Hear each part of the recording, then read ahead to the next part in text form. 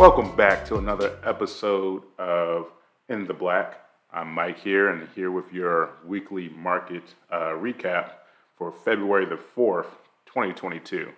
Sorry, I might be a little off my game today. I just got a call and found out that the hot water heater in one of my rental properties just went. So, the joys of owning property. But anyway, let's look back at the market this week and see how we did. It was another choppy week this week. Today, the NASDAQ ended up at 1.58% today, which is a pretty good rally and bounce back. For the week overall, it ended up 2.38%. So that's some good positive momentum for the NASDAQ after it's been beat down brutally to start the year. As we look over into the S&P 500, we see that the S&P 500 today ended up 0.52%, and overall for the week, it ended up 1.88%. Once again, pretty good because the S&P has also been beat down because the companies that comprise the NASDAQ weigh heavily on the S&P 500, those big tech companies. Now we look at the Dow Jones Industrial Average, only got 0.24% today. Overall for the week, it's been up 1.45%, which is still pretty good. So we're seeing a little bit of recovery in the markets. We don't know if this is, a false bull flag, or a dead cat bounce, as some would like to call it, where it looks like the market's going to recover and then we're in for another, a whole lot more pain coming forward. I think the market's going to continue to be turbulent as it's just been really choppy with a lot of economic news coming out. Specifically, today we're going to talk about what the red hot January jobs report, what does that mean for you, right? So this morning they came out and announced that payroll grew about 250,000 jobs. 467,000 jobs is surged for the month of January. That is pretty outstanding. The forecast was only for 125,000 jobs. The highest prediction that they had out there was 250. So by even the most bullish estimates, the payroll surging to 467,000 jobs added in January is pretty intense. Now that had the markets a little choppy, especially early in the trading day today, and I'll explain to you why. You would think, oh, well, that's great news. Well, yes, it is great news in terms of people getting back to work, unemployment falling. But when you look at that, what people fear in the market is that's going to be more of a reason for the Fed to cut back its easy money printing that it's been doing, as I discussed in our last market recap, how the Fed, can create money out of thin air. They're going to start rolling that back, tapering asset purchases, and raising interest rates to bring inflation under control. People see that as a possible sign that the Fed could use that as more ammunition for its cause to raise interest rates and taper asset purchasing. I'm of the opinion where I think the Fed, while the Fed does look at that, I think the broader thing is they're looking at inflation itself. So we'll get inflation numbers coming up, I believe, next week. We'll get updated inflation numbers for the month of January. And those are expected to still be a little high, but over the next coming months, we should see it start to slowly taper off as things are coming a little bit back to normal. By that, I mean you're going to see less people spending money. And why is that? During the pandemic, government stimulus came out. The Fed, once again, infinitely printing money. During the pandemic, the federal government decided, in its almighty wisdom, to pretty much stimulate the economy. That's why all that stimulus money was there, to stimulate the economy to keep it from falling. Well, when people had all that extra stimulus money and all that surplus of money floating around in the economy, what happened was initially people were saving that money up because they didn't know what was going to happen. They were very fearful. They didn't know if they would continue to have jobs or how long they would be out of work. They were just scared of the prospects of the future. And when people tend to be scared, they tend to hold on to money. Well, what happened last year, as this last year started unfolding, people started spending that money. And when people started spending the money that they had in their savings accounts, because savings rates for your average American was through the roof last year. It was highest it had been in years. Well, now, towards last year, that was going into last year. During the latter part of last year, people were spending money like crazy. That's why you see certain things like the prices of cars, adding fuel to the fire for that, prices of all other commodities going up because people were just buying like crazy. Now we're looking at the saving rates for your average American, and they're back down to below where they were before the pandemic started. Now, what does that tell you? That means there's less money to be spent on some of these very inflated assets. And what's that's going to hit is that's going to hit the bottom line of a lot of these companies. And we're seeing that if you look, if it's earnings seasons, if you're not aware, and during the earnings seasons, that's where companies come out and they post their previous quarter's earnings. Some companies have been posting really good earnings. You look at Amazon; its stock has skyrocketed. I believe Amazon was up almost today, almost 14%. I'm not sure where it actually closed at, but it was up close to 14% today. You look at companies like Google. Google also skyrocketed off its earnings because they made beat all estimates, and they're giving, but they're all giving an outlook of saying, hey, we could see that there's not as much cash flowing in the economy. We could see that people are not going to continue to pay an inflated price for all these assets, for all these commodities and all the items that we're selling. So we might see a rollback in terms of how much money revenue they bring in for the next quarter, and that has markets acting all over the place. A prime example of this is Facebook. Now, Facebook posted a earnings miss on Wednesday, I believe. It was Wednesday. And overnight, into the next trading day, its stock price plummeted over 25%. To put that in perspective, 25% of Facebook's market cap is about $250 billion. Yes, I said $250 billion with a B was wiped out. By wiped out, I mean people just sold and they panic sold. So Facebook lost $250 billion in market cap in a day's worth of trading. That in itself is a record for the worst single day drop ever. No company ever has lost that much money. So I know you're saying, well, they just missed earnings and they missed earnings expectations, right? And when you go into earnings, you have all these analysts that will predict how much earnings and revenue a company will bring in. And when they miss those earnings, generally, unless there's really great outlook or a really good reason why they missed earnings, a stock price would usually fall a little bit as a result.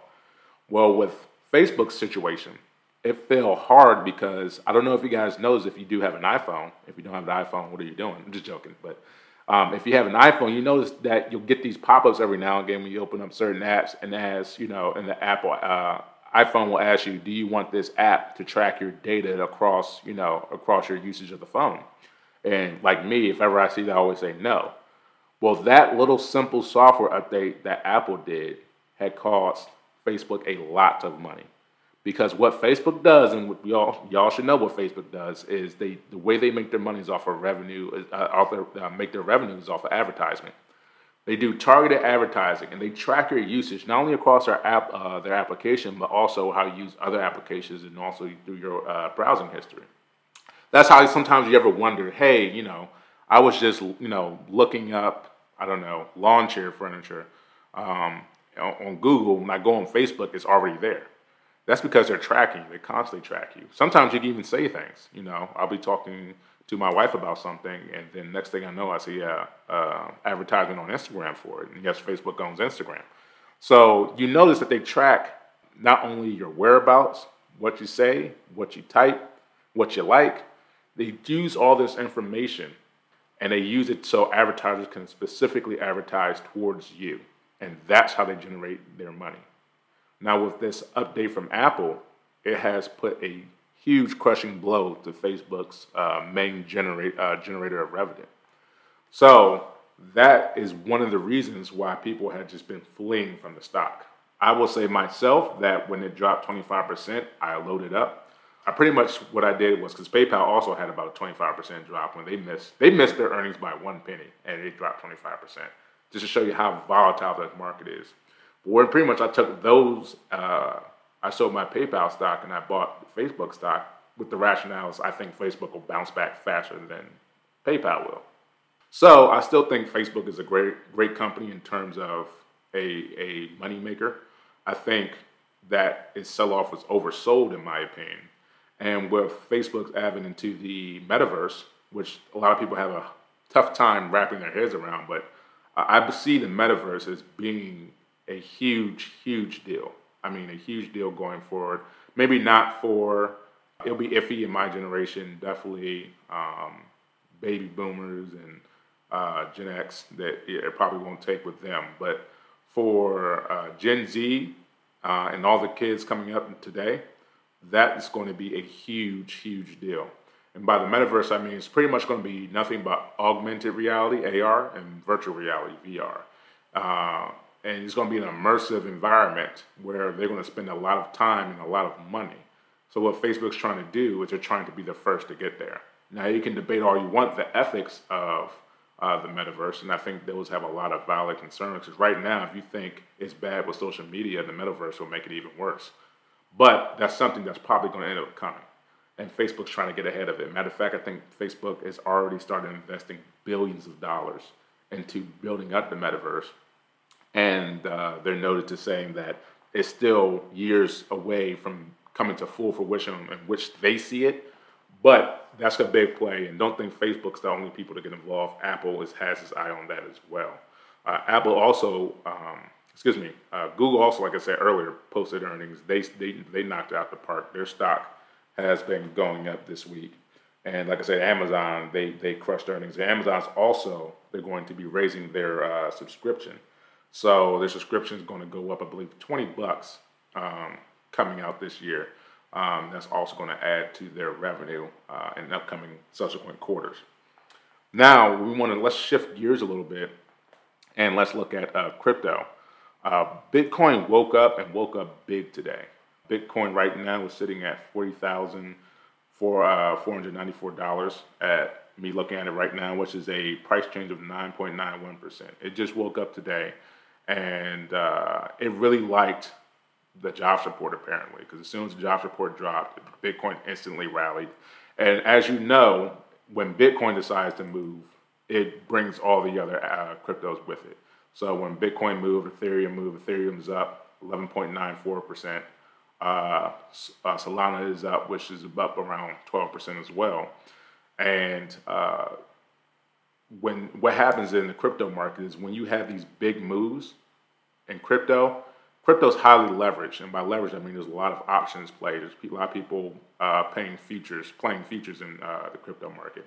And what happens when you have a big rally like today, 9 times out of 10, a lot of positions got squeezed, usually short positions. When you see a big pop, that's short positions getting squeezed. When you see a big drop, that's long positions being squeezed. Short positions meaning I'm betting the stock will go down. Long positions meaning I'm betting the stock, or in this case, crypto going up.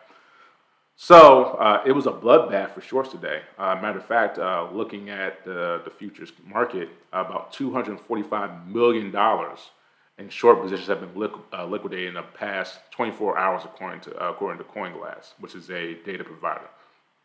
So as we look at that, we're seeing that this could be the start of a turn for the crypto market in general. It's been beaten down pretty heavily since November. Whereas Bitcoin last reached its all-time high of about 69,000. So we'll see if this is going to start to climb back up. I don't know. Like I said, this first half of this year is going to be really choppy, in my opinion. We're going to see a lot of blood in the streets, and we're also going to see days where we have a lot of gains. I think this is a good time where you evaluate whatever your portfolio is, and you make sure you're loading up in your high conviction plays. What are the things that you think are going to do the best in the long run, right? Because in the short term, if you're playing the short term, you're going to get burned. Even myself, I found myself this week, got tempted, and I played some things to the short. I went outside my normal strategy, and I got burned and lost some money on it. And that's my fault. Every once in a while, you need to get your hand burned to realize, okay, let me just stick to my bread and butter, right? My bread and butter plays of this week work as they normally do. When I tried to step out of my comfort zone and do something that I don't normally do, that's when I got a little bit burned. It happens to everybody. You see somebody making quick money, you say, I could do that too. And, you don't stick to what your core convictions are as an investor. So we'll see what happens coming up in this upcoming week. I think, like I say, it'll be another volatile week. This week was volatile. Next week will be volatile because the Nasdaq was just down. It started off this week roaring hard, and then it dropped almost 4% yesterday, and now we're back up 1.5% from yesterday's bloodbath. So it's going to be a very volatile market, especially with these earnings. A lot of the big techs have already announced, which is your Google, your Apple, your Facebook. I believe Microsoft already announced as well too last week. So those big tech giants are out the way, and those really move the market. We'll see what happens with the rest of earnings. One thing to note: energy prices are still at an all-time high. Oil's at an all-time high. This tension between the United States, Russia over Ukraine. I anticipate that to continue to lead to the elevation of oil and gas prices. I believe OPEC came out and they had their meeting and they said they were going to increase production, but even with that increased production, we're still going to see elevated prices. That in mind, it's a good time to try to look into investing in any stocks that have that touch oil, or invest into some ETFs that touch oil and other energy like XLE. That's one that I've been playing, which has been paying off pretty decently so far. So we'll have to see what's going to happen on the geopolitical stage, how that's going to continue to affect energy prices going forward. But overall, just keep your eyes on the market. Keep your eyes on news. Right now, we're in the midst of the Olympics. Tensions are high between not only Russia and America, but also America and China, China and Great Britain, and China and Australia. Certain companies didn't send their delegations there, and a lot of this is theatrics, but a lot of this will play and have an effect on what happens with your wallet in terms of how certain stocks are going to trade. So it's always a good eye to have your eye, have your daily, wherever you get your news from, make sure it's a reputable source, but get a daily rundown and see how that's going to go into how you're going to invest for the week. But thanks for listening to the market recap. I'll be coming back to you next week with another recap of next week's stocks and crypto and other equities, and see how they're trading. We really like it if you subscribe, spread the word, leave a review. Any way you can do to listen, that really helps out the pod. And I'll be talking to you again. Hopefully you'll stay in the black.